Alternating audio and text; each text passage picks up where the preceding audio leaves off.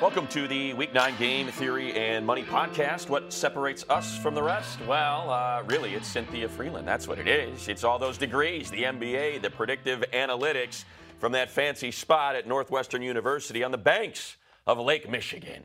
Oh, the times that I spent at Biddy Mulligan's listening to Uncle John's band, a Grateful Dead cover band, one of the finest in the nation, Cynthia. But while I was doing that, you were learning math, and that's why we are here. You didn't end up at the Hangy-Uppy? I did not. No I did not do hang-up No, I was a Biddy Mulligan's guy. But hey, here we are. I like late-night hang-up.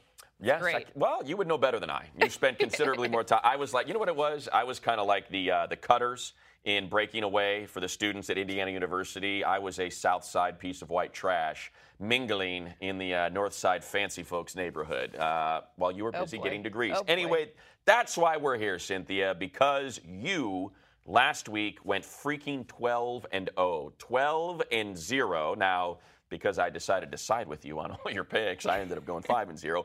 But 1,000 winning percentage for Game Theory and Money podcast in Week 8. And how about this, Cynthia? 12-3 the previous week. So I can actually do this math. 24-3 for Cynthia Frelund the last 2 weeks. It is ridiculous. Listen, you can be all humble there and you don't want to say a word, and that's fine. I will continue to sing your praises. You predicted a 7-point win for the Saints, and they won by? 8. You predicted a 4-point win for the Seahawks, and they won by? 3. 3-point win for the Steelers, and they won by? 5. And you predicted 28-19 Chiefs, and the final score against the Broncos was? 29-19. Yeah, exactly. That 1 point really got me. Yes, shame.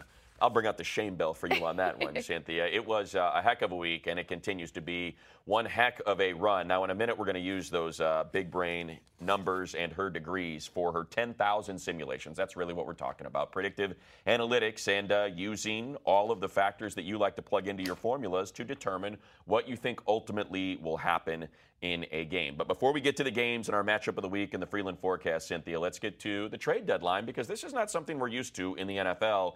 Big names being moved from place to place, and we'll start with the biggest because it's a quarterback, Jimmy Garoppolo to the 49ers.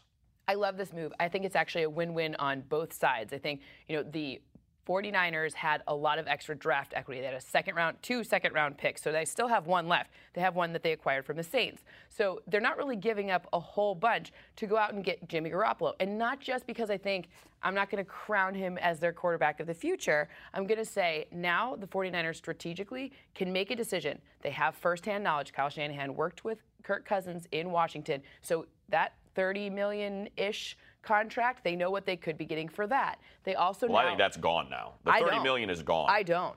Oh, because I mean, the second round is still that's still high value, even though it's an extra pick. It's still a second round pick. I would assume that this was the pre-evaluation. Hey, you just said it. Kirk Cousins is going to cost us $30 million. Are we more comfortable with Kirk at 30? Or That's Jimmy at 18. Well, they could franchise tag him at 23, right? Yeah. 23 would be his franchise tag. But I think you do a long-term deal for, let's just say Correct. it would be like that Brock 100%. Osweiler kind of deal. No, I'm totally with you. But this gives them the ultimate amount of options. So really, they could figure out who's the best. They're not going to win enough games to change their draft position significantly. Jimmy Garoppolo might not even really play all that much, but they're going to have firsthand inside knowledge of him. So they're going to be able to strategically say, is this, we're going to sign him to, it's $434K. But you know what they could do? You mentioned they're not going to win enough games, but they could win enough. Because if they just win 2 games, and if they tag Sam Darnold or Josh Rosen, and they think those guys are going to go 1 and 2, back to back, and they're now sitting at 3, that's out of their control. Jimmy Garoppolo gives them a little bit of control. Like, hey, if we do win those 2 or 3 games that teams tend to fall into, we don't have to freak out because we feel okay about Jimmy Garoppolo and we missed out on Sam Darnold or Josh Rosen. I just think that ultimately the creation of options. So you have now, you're going to stay high draft pick. No one's predicting that they fall to like number 10 in the draft, right? So you're staying in this high draft position. They've got 8 picks left still, so they could combine picks to trade up in the second or first, wherever they want to be, go back into the first and, from their equity that they've created. And they've got $100 million probably, so $60 million from last year. And then probably what's got most a lot of realistic for them. cash. That's a lot of cap space, maybe a second or to fourth most. It really depends on how things net out at the end of the year. So they got a lot of money. Now they have a lot of options, and then they'll have a lot of information. They know about Cousins. They'll now know about Garoppolo, and then their scouts they can trust. They have a really great situation here. I think it's a baller move. I think the biggest loser, just quickly, is Kirk Cousins, because I think it was clear that he wanted to go play for Kyle Shanahan. And I guess we just disagree on this. I think that is done. That is out. He's got other options. Maybe it's the Jets, the Jaguars, the Browns, the Redskins, whatever it may be.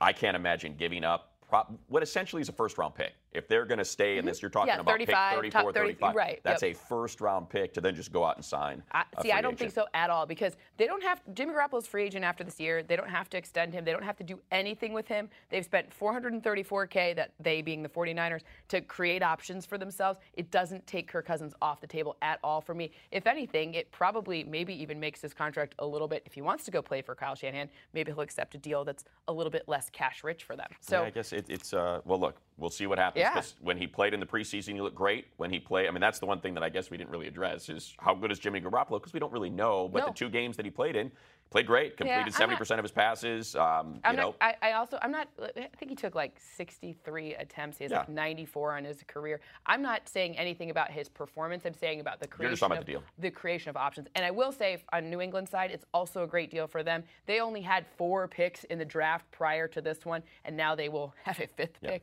And I guess the question is, could they have traded him at the draft for a better return? Well, they would have had to re-sign him first.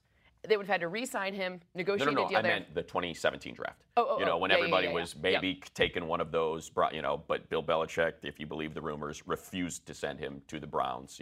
Old grudges do not die with Bill Belichick. No, they never die. So, how about Dwayne Brown to the Seahawks? This is a big one for a team in desperate need of offensive line help. Oh, this is I love this. We talked about this as a potential one.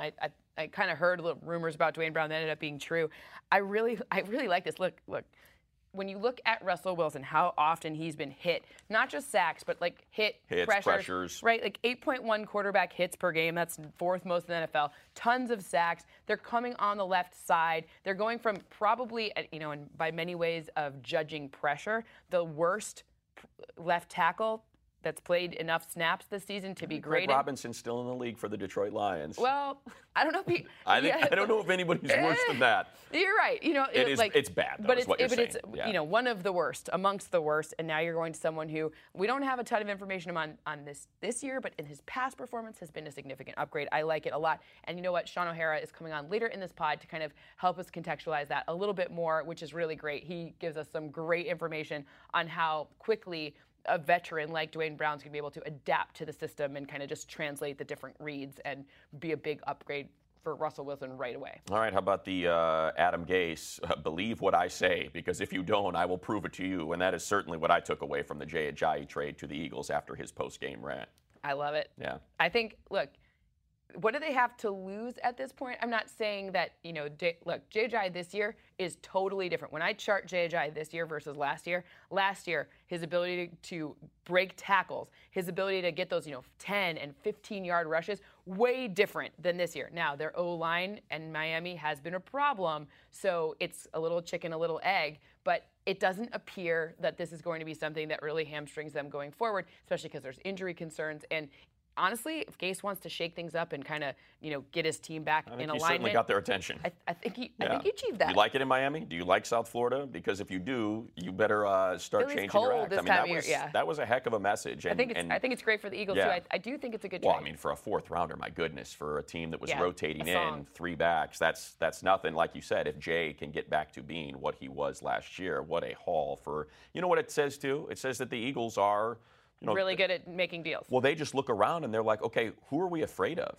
When we look around the NFC, no Aaron Rodgers. The fact the Seahawks can't run the ball. We watched Deshaun Watson just tear apart the Legion of Boom. That's my guess, is they say, whatever, let's go. We feel like we have perhaps the best team in the NFC. Let's go. And finally, Kelvin Benjamin to the Bills, who had kind of traded away their number 1, watched Robert Woods walk away in free agency, and now they have a legit wide receiver back in the fold. They dealt Marcel Darius. Yeah. They've been making some moves. I like the Bills. They're being kind of aggressive this year. I think that it kind of signifies to me that they think they've got something special, and they're really trying to make it work. The thing I found out about Kelvin Benjamin that maybe people didn't really notice is how often he lined up in the slot, like his most often alignment in Carolina was in the slot. And he's a big body. He's like 6'5". I think he's listed at like 243, but he's huge. I'm not sure he weighs 243 he pounds, is but huge. I'm not weighing him. So the point is he's loading the box with defenders, so it opens things up in Carolina so they could potentially change the way that they're playing. But it also, in the Bills, like, the Bills run the ball, and if you're loading the box on them and you're making defenses account for Kelvin Benjamin, like, that'll give their run game a lot of an upgrade. Even though, obviously he's really going to be a big help in the passing game, but it also helps their run game too. I like this move. Yeah, and you mentioned the Marcell Dareus trade. We'll get to that a little bit more when we preview the Bengals-Jaguars game. Yep. But I feel bad for the Bengals and probably to some degree the Chargers, because I'm guessing that Marcell Dareus is going to be spectacular for the first couple games that he makes, that he makes his debut for the Jags. But then, look, old habits die hard. We kind of heard stories about Dareus week in and week out and the issues that he created just from a personality, kind of the way he approached the game in practice, and you wonder if those will show up again. You think Tom Coughlin's gonna rein it in? Well, that's the thing. I mean, he had a good relationship with Doug Marrone, his former coach in Buffalo. But again, we'll get to that in a little bit. I do want to point out, by the way, with the Bills staring at perhaps ending the longest playoff drought in all of sports, somebody made a prediction before a lot of folks came around to saying the Bills, in fact, were going to end that drought. And this was a little while back. Here we go. Take a listen. This is a team that I think actually does make the playoffs. I'm calling it today on the Bills. I think the Bills are making Bills it. make the playoffs. Now, do I think they're winning their division? And hey, whatever, man. They haven't been to the playoffs in 20 years. I'm talking about playoffs. That's right. All right, that's it. I'm not singing your praises anymore for the rest of this podcast. That is way too much shine for you, Cynthia. I don't want you getting. You got the big brain. I almost don't know what to do with myself. Not going to let you get the big head. Let's get to our matchup of the week: Chiefs, Cowboys. Winner, score, go. Winner, Kansas City. Score 24-21. Okay, so is that, well, I guess with these being the two highest scoring teams of the last few weeks, that's maybe kind of a low score, right? Yeah, it's lower than you might imagine. Part of the reason for that is, okay, so Kansas City's defense, that's kind of, we've identified that as what happened there? The problem area. One of the things you look at is big plays per game. So if you add up the runs of 10 plus and the passes of 20 plus, the defense that's allowing the most of those per game, the Kansas City Chiefs. So it's 8.9, and they're also allowing people to score 54% of the time that they enter the red zone. It's really the run defense that's been the biggest problem here. So when you say run defense, you think, okay, Cowboys, Ezekiel Elliott, oh, wait, they're going to be without him. So is Alfred Morris? That's the question, yeah. Right. Are they going to be able to keep that same production? Are they going to be able to allow the Cowboys to get those first downs, to keep their offense on the field? Justin Houston with pressure is great. Now, the Cowboys' O-line has been great at stopping Dak Prescott from being sacked, but without that run game to stabilize it, and especially, by the way, a little flag here for fantasy, Des Bryant has appeared on the injury report this week. So without that, you have a lot of question marks, and those question marks lead to potentially more turnovers and not quite what you'd like to see from the potential for the Dallas Cowboys offense, given that we absolutely know that this Chiefs offense is firing on all cylinders. Alex Smith, the best passer rating on deep balls. Like, who would have thought, right? Right. I mean, he's got 16 touchdowns, no interceptions so far. He's probably your odds-on favorite to win the MVP at this point. Carson Wentz. I mean, I think those are kind of your 1 and your 1A right now.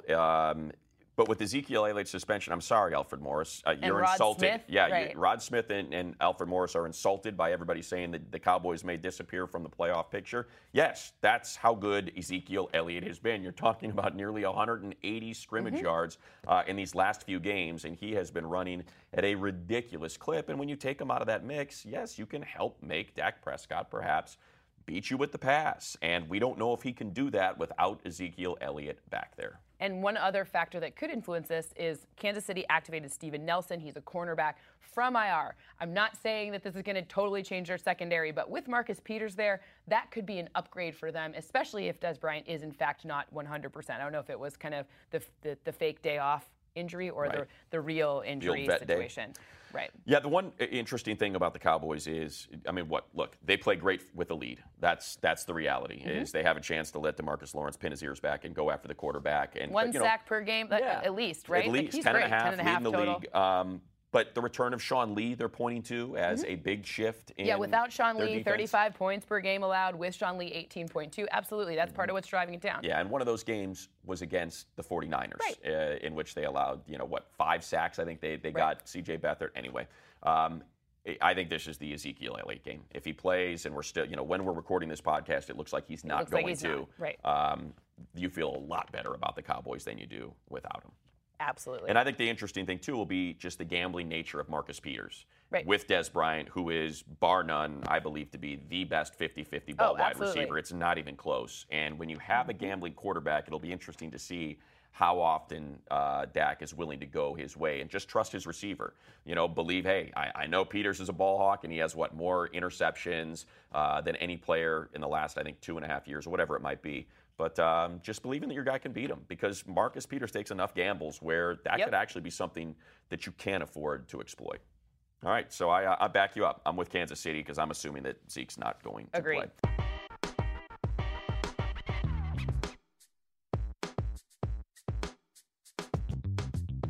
All right, that moves us to our Freeland forecast. Are we ready for that? Are we? We're ready for that. All right, Falcons, Panthers, winner, score. Winner, Falcons. Score, 24-23. Tight. Close one. Tight game. So I love my metric on the Falcons because this is so indicative of what's going on with them this season. So number 27, turnover differential. That's bad, -5, which means that they are turning the ball over more than they're causing turnovers to their opponents. When you consider their pace, they play at the slowest pace in the past 2 years of any team. Pace meaning how many drives they get, how quickly between snaps they're firing off the ball, and they have the most. So they're starting in the worst field position, and they have the most 10+ drives, but none of them are turning into touchdowns. Well, okay, not none of them, but compared to last year, their red zone is a disaster. And when you're playing, you only have fewer drives per game than your opponents. When you're taking up a bunch of time and they're not ending up in points, you see what happened. 2.89 points per drive last season, like 2.06 this season. But when you have so few drives, you can't make up for a deficit.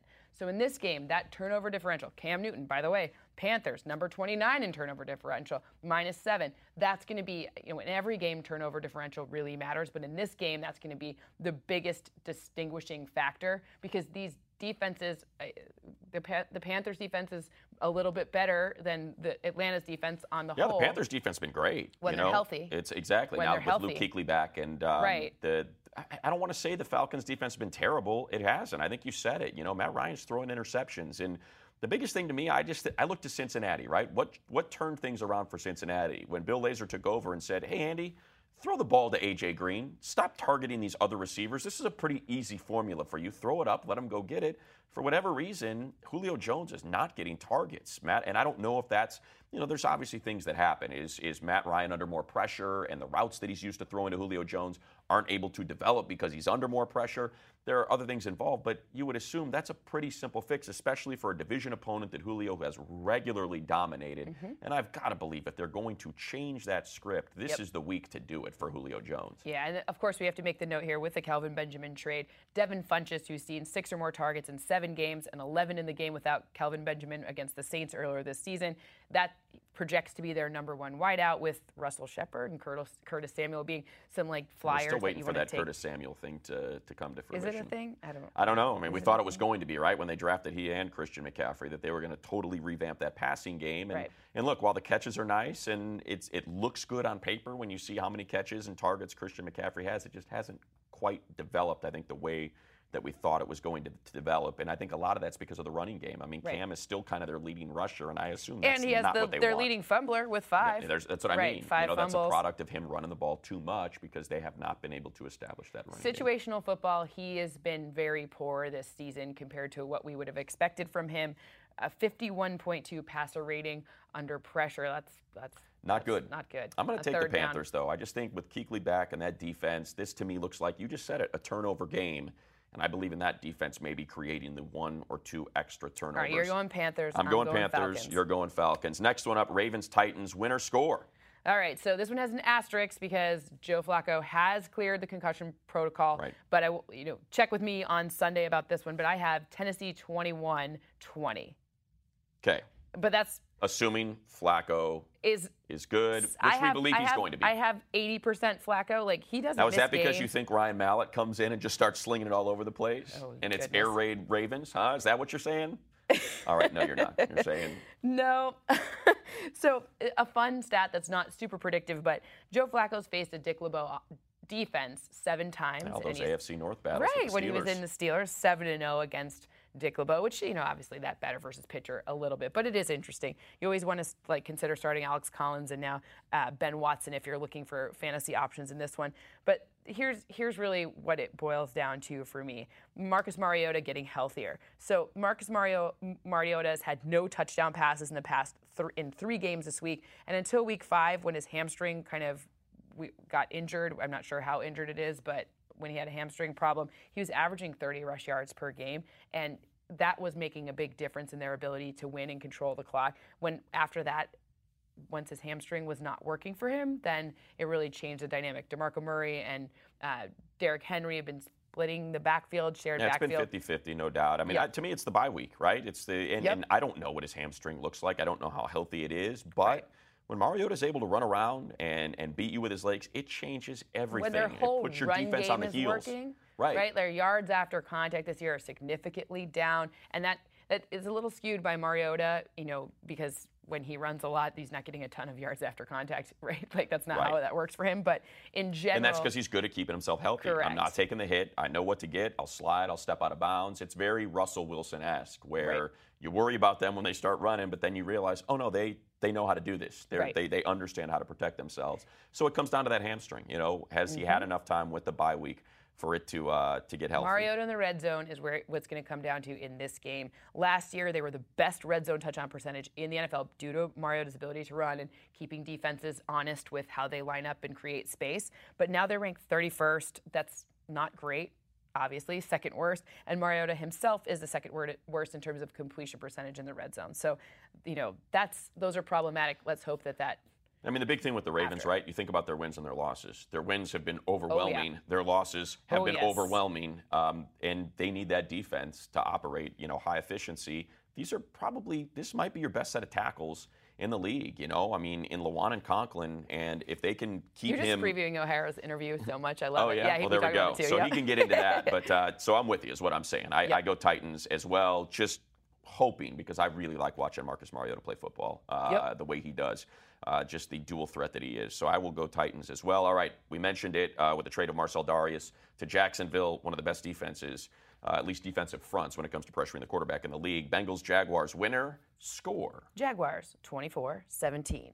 I think people are not necessarily on board. I don't know. You can understand, I think, people's trepidation, right? 100%. But you have to remember that Cincinnati's defense has had spotty games as well, right? So they've allowed only 12, whatever. They haven't allowed a ton of touchdowns. Third fewest, 12 touchdowns.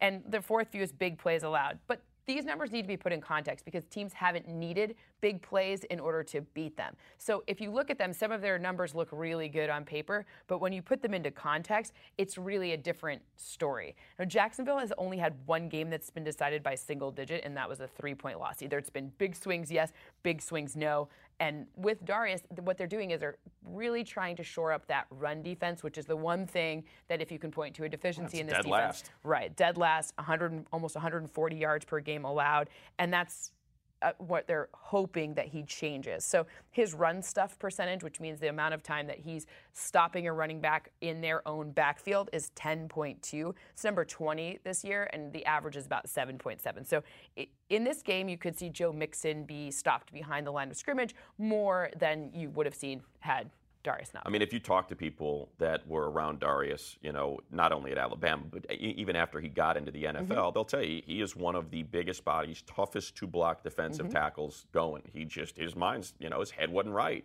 That's why I got sent home, and why Sean McDermott, who's a defensive guy, doesn't want one of the most talented defensive tackles in the league, and they gave him up for nothing. Obviously, the contract has a lot to do with that and the amount of money he was being paid for being somewhat of a disruptive force on a team that looks like they're going to make a playoff run.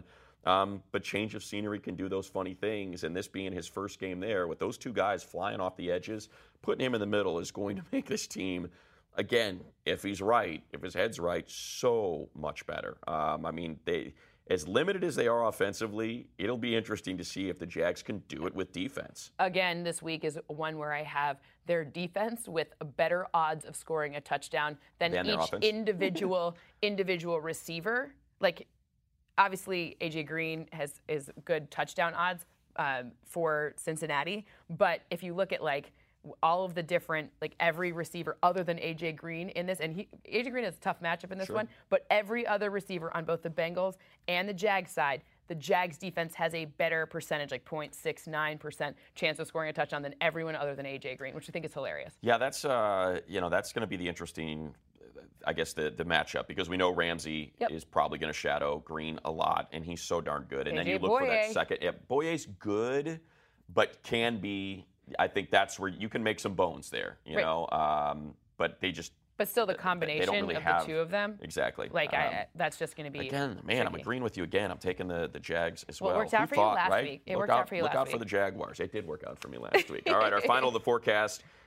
This might be the best. This is the best one of the bunch. I think the Redskins and the Seahawks, just because it is exciting to see the Seahawks in November, because they tend to dominate. You know what? Kirk Cousins in November is really good too. Like, I love all the Russell Wilson stats in November. Kirk Cousins is right up there. Some are more, some are like Kirk and Cousins that's a Pete Carroll thing, by the way. Going back to SC, like you look at his November record at USC, it's crazy. It makes no sense because they're different opponents. But for whatever reason, calendar month of November is Pete Carroll time. All right, let's go. Redskins, Seahawks, winner, score. Winner, Seahawks, score 27-18.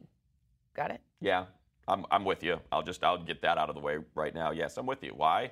That O-line is a disaster for the Redskins. Left tackle Trent Williams is not banged up. Probably not going. Looking like he's probably not going to play. Brandon Sheriff, like there's four of their O-linemen. Yeah. Their starting O-linemen are at least banged up, may or may not play. Likely no Jordan Reed. So you got Vernon Davis subbed in there, and Chris Thompson gets a boost for fantasy purposes. But that's a lot to overcome, especially when Terrell Pryor has not been who you've thought he was going to be. You've seen spotty performances from their wide receivers in general. If I may interject. Yeah. Terrell Pryor is exactly who I thought it was going to be in Washington. I want to make that point clear. It was so apparent in the preseason that Kirk Cousins was not a Terrell Pryor guy, and the fact those two started snipping at one another even before the season began, you just knew it's just not set up well to move forward. And you know what? When you're going against the Legion of Boom, it's one thing to have DeAndre Hopkins and a dynamic dual threat like Deshaun Watson. What does he have? He's got Chris Thompson as his leading rusher and receiver in Washington. Chris Thompson's great. Yeah, Chris he's Thompson's been great. Like a really nice but surprise. Jordan Reed is out of this game. He's injured. So what do you do if you're Kirk Cousins? Well, you look at his third down percentage in your number 17. That's went from number 17 to number 21. Look, there's all these things that have fourth quarter, like all these dips, right? Like from last year, it's not going to be the best projection for him in this game. In terms of fantasy, I would stay away from playing Kirk Cousins. The only saving grace is maybe the potential, saving grace meaning like for Kirk Cousins fantasy day, maybe the potential that Earl Thomas might not play, probably, not looking like. And that changes the defense a lot. Yep, passer rating goes up 20% for opposing quarter, or 20 points for opposing quarterbacks, and the touchdown to interception ratio does change dramatically, so that could be kind of what you might look to, but unfortunately for me in this one, the matchup is far more weighted in Seattle's favor. And it just popped into my head. What? I just thought of it. I don't know why, but for whatever reason, it just popped into my head.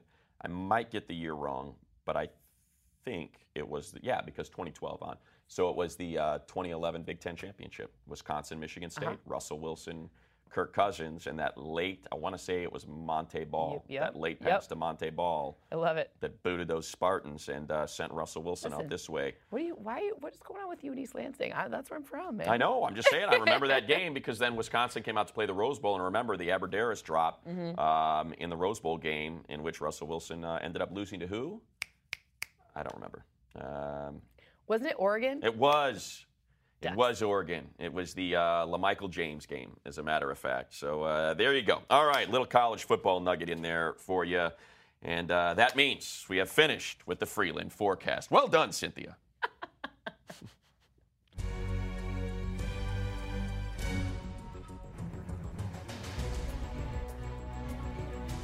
All right, Ms. 12-0, looking to replicate that performance from last week. Let's get to our quick picks. We're doing 7 games in 10 minutes. How about, I don't want to say the surprise Saints, but yeah, I'm going to say the surprise Saints because they're one of the best defenses in the National Football League, and they're leading the NFC South. Bucs Saints, winner score.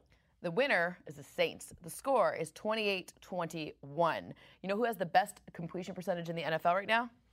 Well, I guess by default I would say Tom Brady or Drew Brees. Well, there you go. It's one of those two. I'm always going to say Brady or Brees.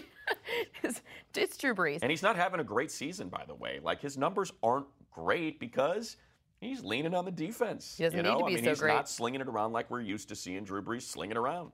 Not so good for fantasy, but good for if Right. you're a Saints fan. Jameis Winston, he's number 20 with a 62% completion percentage, 10 touchdowns to 6 interceptions. Not He been can't great. get those interceptions under control. The matchup that I want you to watch this week is Mike Evans versus Marshawn Lattimore. Lattimore has been like a big difference maker in this. Once the Saints trusted their corners, and especially Lattimore, that's when you saw them not blitz as much. And as soon as they've stopped blitzing as much, that's when their defense has really come together. And that's kind of been one of the linchpins for the difference making in the Saints defense. Yeah, there were people that had Lattimore rated as a top 2, top 3 player in the draft coming out. Slipped a little bit, but man, has he been something. And I want to point out, just because I love third down defense information, you know who was worst in the third down defense in the NFL? Well, since we're talking about the Buccaneers and the Saints, I'm going to guess the Buccaneers Yep, because you're the Saints right. have been pretty good. Yeah. All right, there you go. So you have New Orleans winning that, 28-21. All right, to the Rams and Giants. I have the Rams winning 24-20. Okay, a little tighter than I would have thought with one of the most explosive offenses in all the NFL,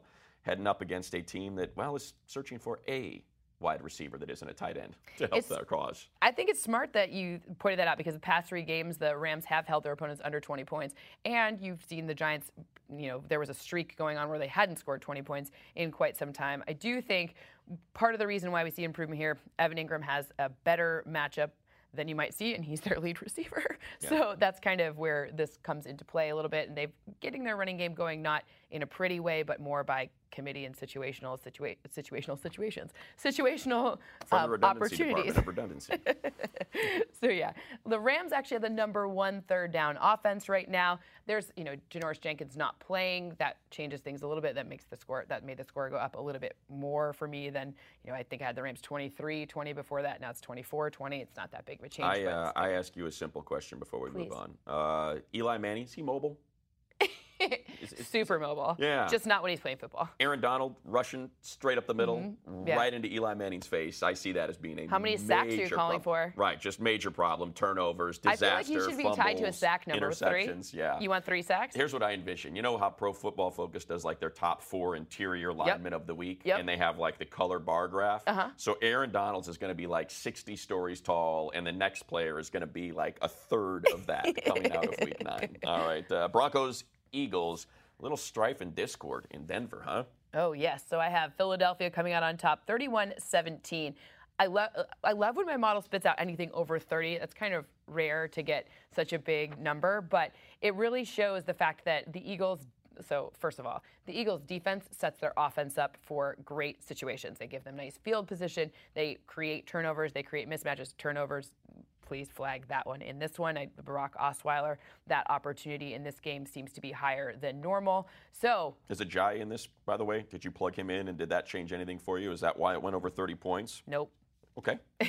I did plug him in. It's more Ertz. It's more, the Broncos opportunity. So it's a number of drives. It's really turnovers on the Broncos offense, leading them to have more Philadelphia Eagles opportunities. So more drives, more, rolls of the dice for them to get into the end zone. Gotcha. So it's more about the number of drives. Like this one, I project like about 12 drives for the Eagles. Think of 10, as a low number, 11 as like an average number, so between 12 and 13. That's a lot of drives for the Eagles based on turnovers. Just point out, John Elway, for as great a quarterback as he was, and he might be the greatest quarterback in the history of the NFL, does not know how to evaluate quarterbacks. When you think about the mess that Paxton Lynch has not been able to beat out Trevor Siemian, Brock Osweiler, he tried to give him $65 million and he wouldn't take it.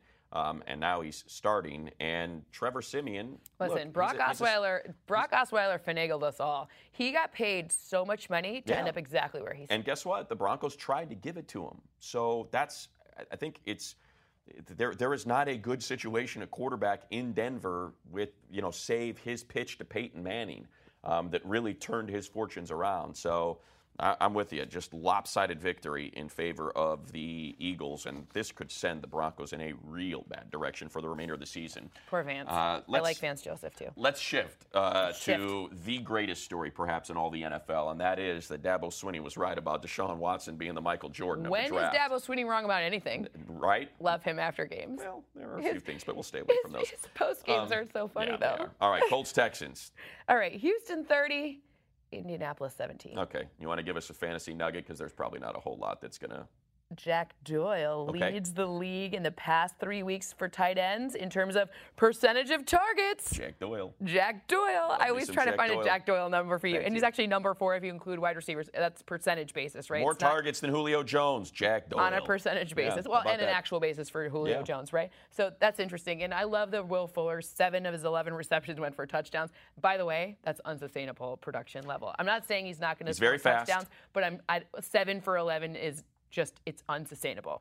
It's like I'm going to say 63%. yes. Yeah. I'm going to say you're Just right. so everyone's yes, clear. he will not have 14 touchdowns and 22 receptions. And a fun batter versus pitcher stat. Nuke, no touchdowns in 7 meetings against Vontae Davis. So just, Okay. Something fun to know for your friends. You can- Divisional matchup. right. When Divisional you're having matchup. snacks on Sunday, you you go.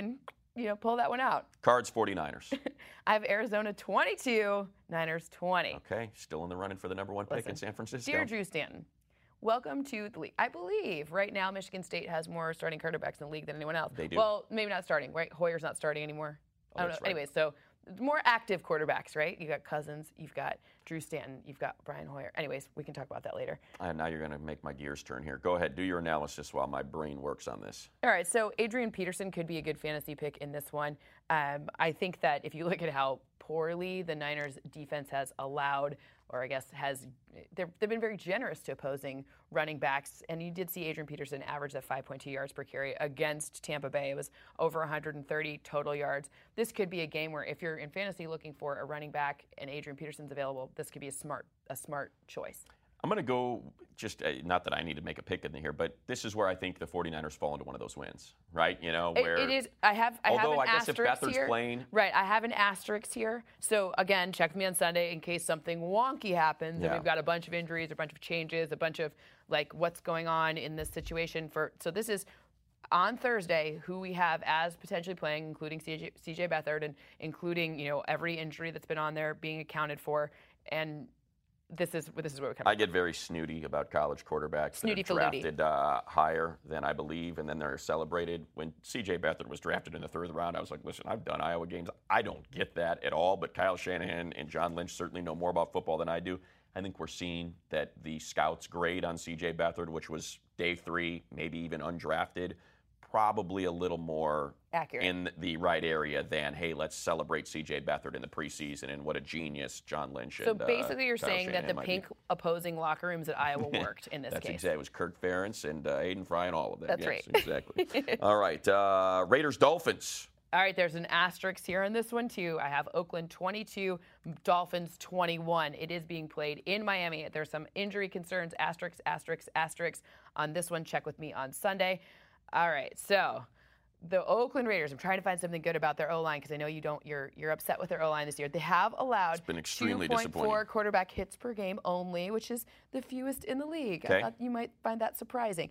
I looked at Todd Downing, so he's the new offensive coordinator. He took over from Bill Musgrave this season.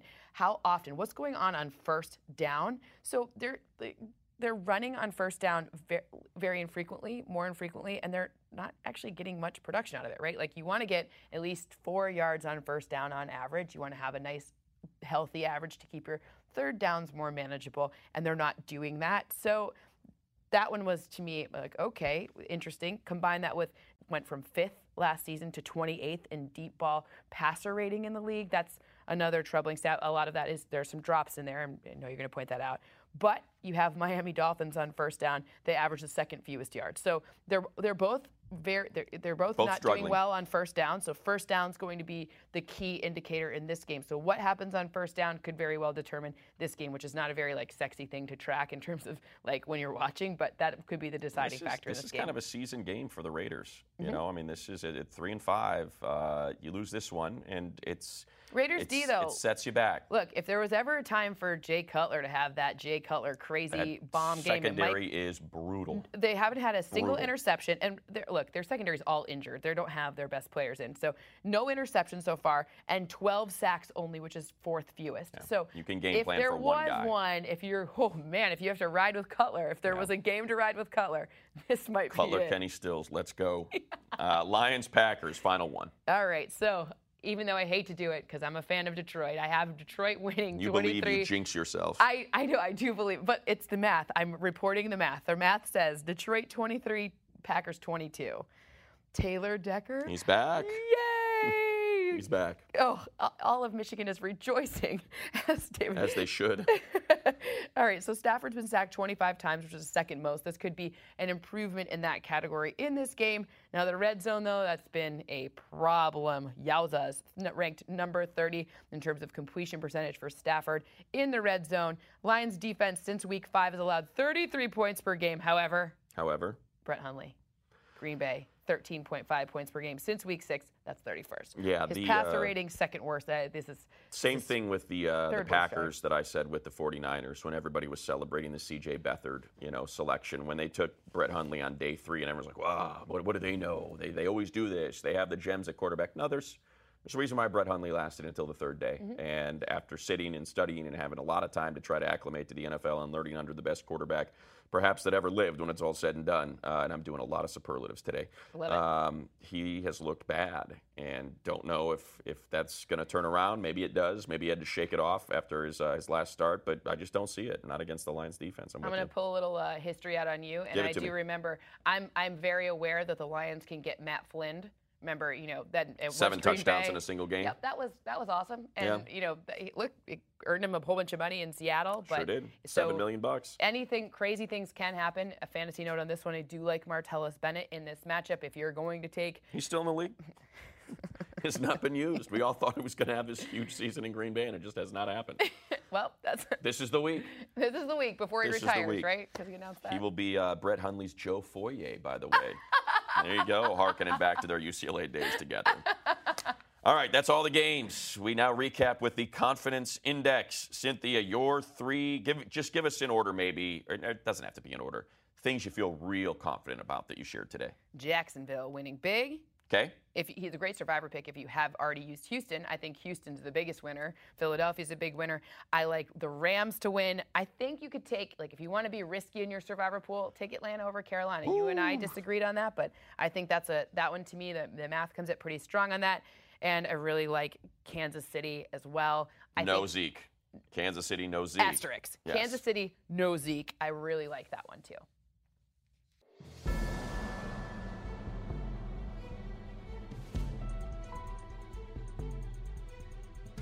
That brings us to a conversation you had, Cynthia. Earlier this week, you sat down with 3-time Pro Bowl and 2-time Super Bowl champ Shaun O'Hara. Had him break down how offensive line play this season has been affecting a couple playoff contenders. We're so lucky to be joined today with one of my very favorite coworkers, 3-time Pro Bowler, Super Bowl champion, undrafted, walk-on at Rutgers, Shaun O'Hara. Thank you so much for making some time to sit down with us and chat and tell us everything about O-line play. Yeah, thank you. I was waiting for the invitation. It took week 9 for me to get the call, but I'm really happy to be here and glad to be joined with you to talk a little football and numbers. Absolutely. Coach Brian Billick, who I do a playbook with. Love playbook. He's always talking about this game's a game of numbers and angles. Yep. So this is perfect for what we do. I've read Billick's book. You did? Yeah. A lot of pictures?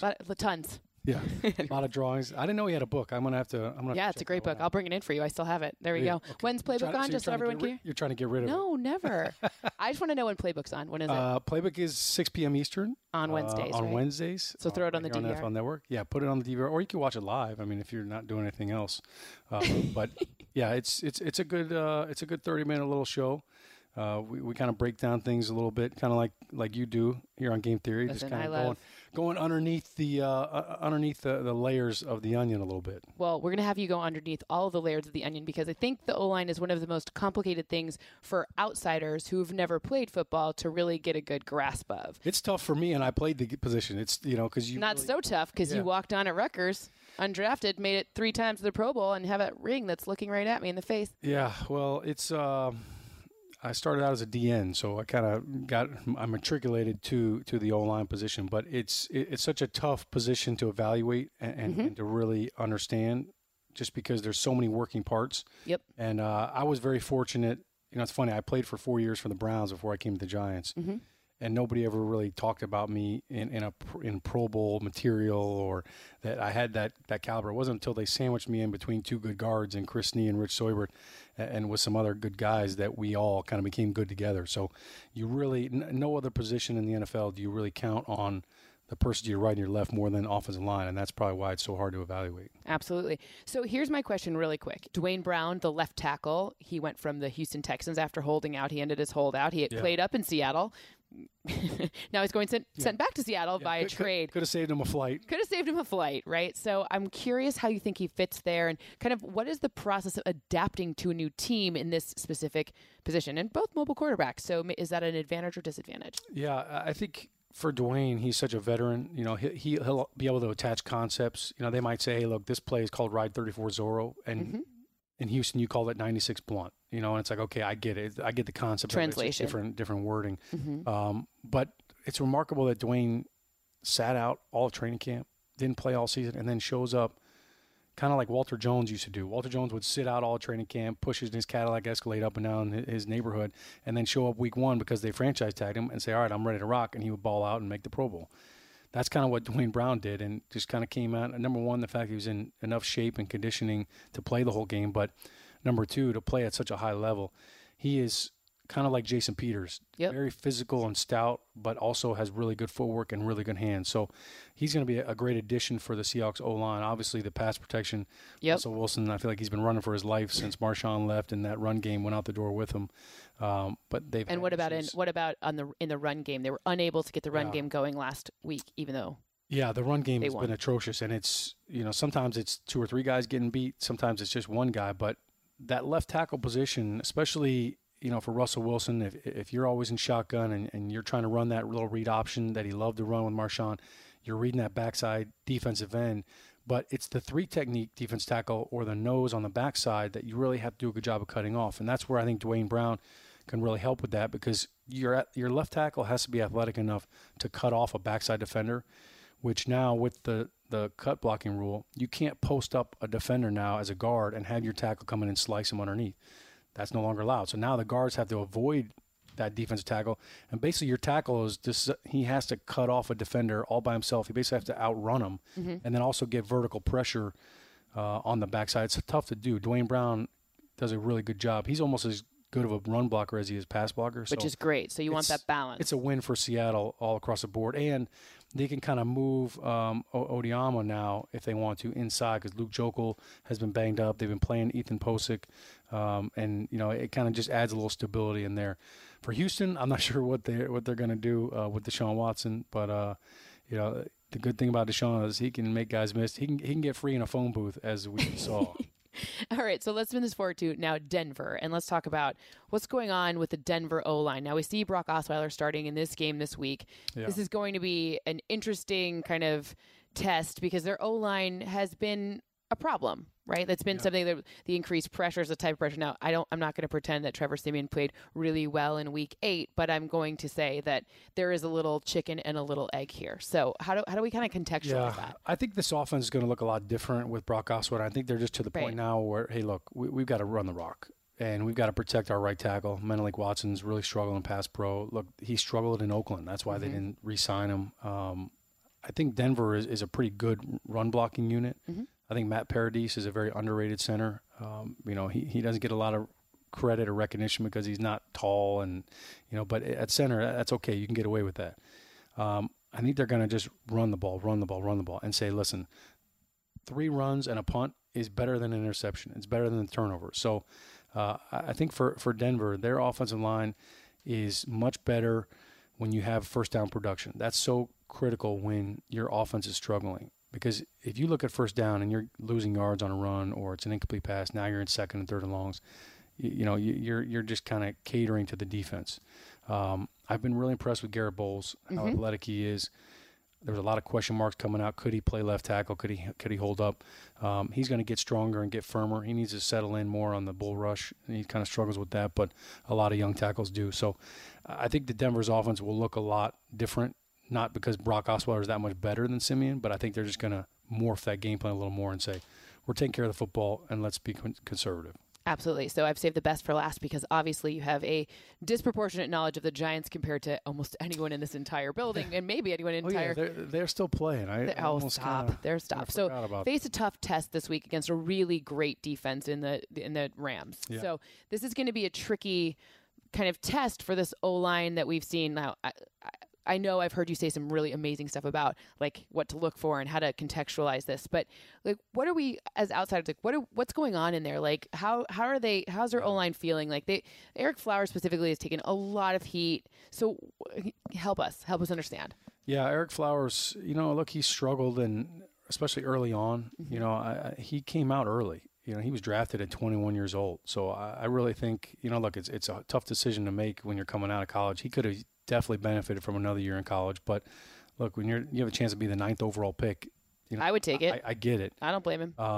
For Flowers, he's gotten better this year. Now he's still kind of become the whipping boy in right. New York. It's a little not fair. Yeah, look, if Eli gets hit, it's automatically Flowers' fault. It's just that's kind of the narrative that's gone on. He still struggles with a lot of elementary aspects and techniques in O-line play, which that to me is what's frustrating to see and what's a head scratcher. If you want to know good offensive line coaching and good offensive line groups, all you have to do is turn on the tape and all their footwork looks the same. Yep. They're all stepping with the same feet. In combo blocks, they all look the same. You could pull up the Dallas Cowboys, the Pittsburgh Steelers, some of these groups that we just named, the Tennessee Titans, and if it's a run play to the right or to the left, you could flip-flop them and you wouldn't know which player was which because they all look similar. The Giants, you turn them on, they look like 5 totally different offensive linemen. They don't have the same footwork. I just talked about Ereck Flowers on the backside of run plays. He's really struggled with that because I think he's really tight in the hips, and he can't open up and run. And as good as they've said his footwork is coming out, he's not as athletic as you would think he would be. And the hands, he's always struggled with his hands. He looks like Yogi Bear, the way that he just kind of hugs everybody. And he's got away with it in college, so it's kind of become a bad habit for him.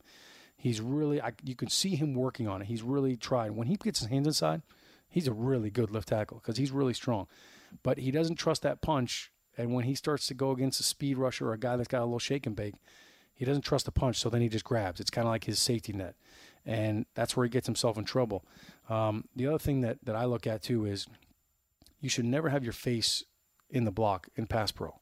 So anytime you watch a tackle and you see him get beat, 9 times out of 10, it's because he got his face in the block. And when you bring your face with the punch and they swipe your hands and they chop him down, your head goes down too. And when that happens, you're done. They're by your shoulder.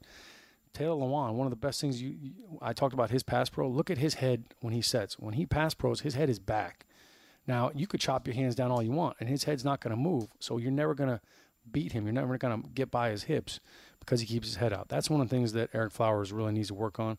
I can't tell you how many times I've seen him get beaten. It's just that simple, getting your face into the block. Now, the Giants have struggled as a group because of the injuries. Right. Hart was out. They moved Justin Pugh, then they moved John Jerry, and then Richburg's out with a concussion, and Brett Jones has been in. I think Brett Jones has actually done a really good job. I think he's been phenomenal in the run game, and he's a little spark plug. He's like the size of a fire hydrant, but he's got really good run action. One of the things we always say as O-linemen is get your feet out of the hole for 2 reasons. Number one, it creates movement in the run game, but also protects you from guys falling on your ankles. That's how you get hurt. He does a great job getting his feet out of the hole on back blocks, and a lot of those A-gap runs that we saw Orleans Darkwa bust against Denver were in the A-gaps, and they've done a pretty good job with that. But the Giants O-line, here's the problem. The problem is just that a lot of their runs are shotgun runs, and they're out of 2-point. They don't get to fire out and be super aggressive a lot of times. And then at the end of the game, they try to go in their form and offense, and they try to run plays they haven't been running all game long, and it doesn't work. So that's where I'm sure they're frustrated too. As offensive linemen, if you don't get 25 runs in a game, it's hard to get rhythm. And we saw once Mike Sullivan kind of took over that they committed to that run. As long as they do that, it will help them out. But they also, right now, they don't have anybody to throw it to. So right. It's really a hot mess right now. So I'm going to put the 25 runs in a game as like a really great benchmark and look at the entire league, and we'll chat about it and maybe kind of follow up on that. Cool. But do you think the Giants win this week? Giants or Rams? I think the Giants have a chance. Here's the crazy thing is, did Janoris Jenkins just getting suspended? Mm-hmm. This is the number 1 scoring offense in the NFL. Who would have thought that the Rams would have that Yeah, moniker. that's a big deal. But now all of a sudden you lose your best corner. Right. Now, to me, as good as Janoris Jenkins is in the passing game, Jackrabbit loves to hit people. That's right. He's a really good tackler. Well, especially with those short passes to Todd Gurley. Yeah, well, last time I checked, Todd Gurley, he can run over people, run Sure through can. people. So Yeah. now you're losing your best tackling corner.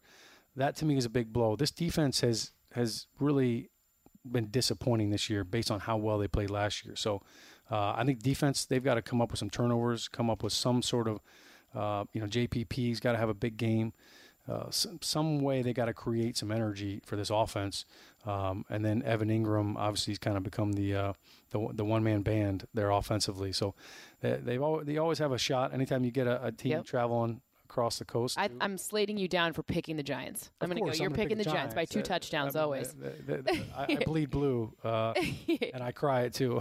Oh, well, thank you so much for taking the time. Like, I love talking to you in the green room. I love talking football with you. I learned so much every single time I talk to you. Thank you so much. Please, everybody, watch Playbook 6 p.m. on Wednesday, 6 p.m. Eastern. You can throw it on your DVR. If you're not home during that time, thank you so much. Please come back again. Thank you. I will. I got to give a shout out to Rhett. He's our host. Rhett. Obviously. I love Rhett. His moniker is always bring your playbook. Bring your playbook. Yeah. Well, no surprise. Great conversation there between you and Sean O'Hara. He's the best. He is the best. I love that he was undrafted. I love that he walked on at Rutgers. I love all of that. That's right. Rutgers, blue collar, bring your lunch pail, punch the clock, all those cliches. They all apply to Sean O'Hara, the New Jersey guy that he is. All right, we would love for you, if you don't mind, helping us spread the word, sharing the Game Theory and Money podcast via Twitter, via Facebook, and if you haven't yet, please subscribe to the pod on iTunes, Google Play, or Stitcher, available on all those platforms. And if you wouldn't mind, leave us a rating and a review. It does help us out because we are new and still trying to grow this thing.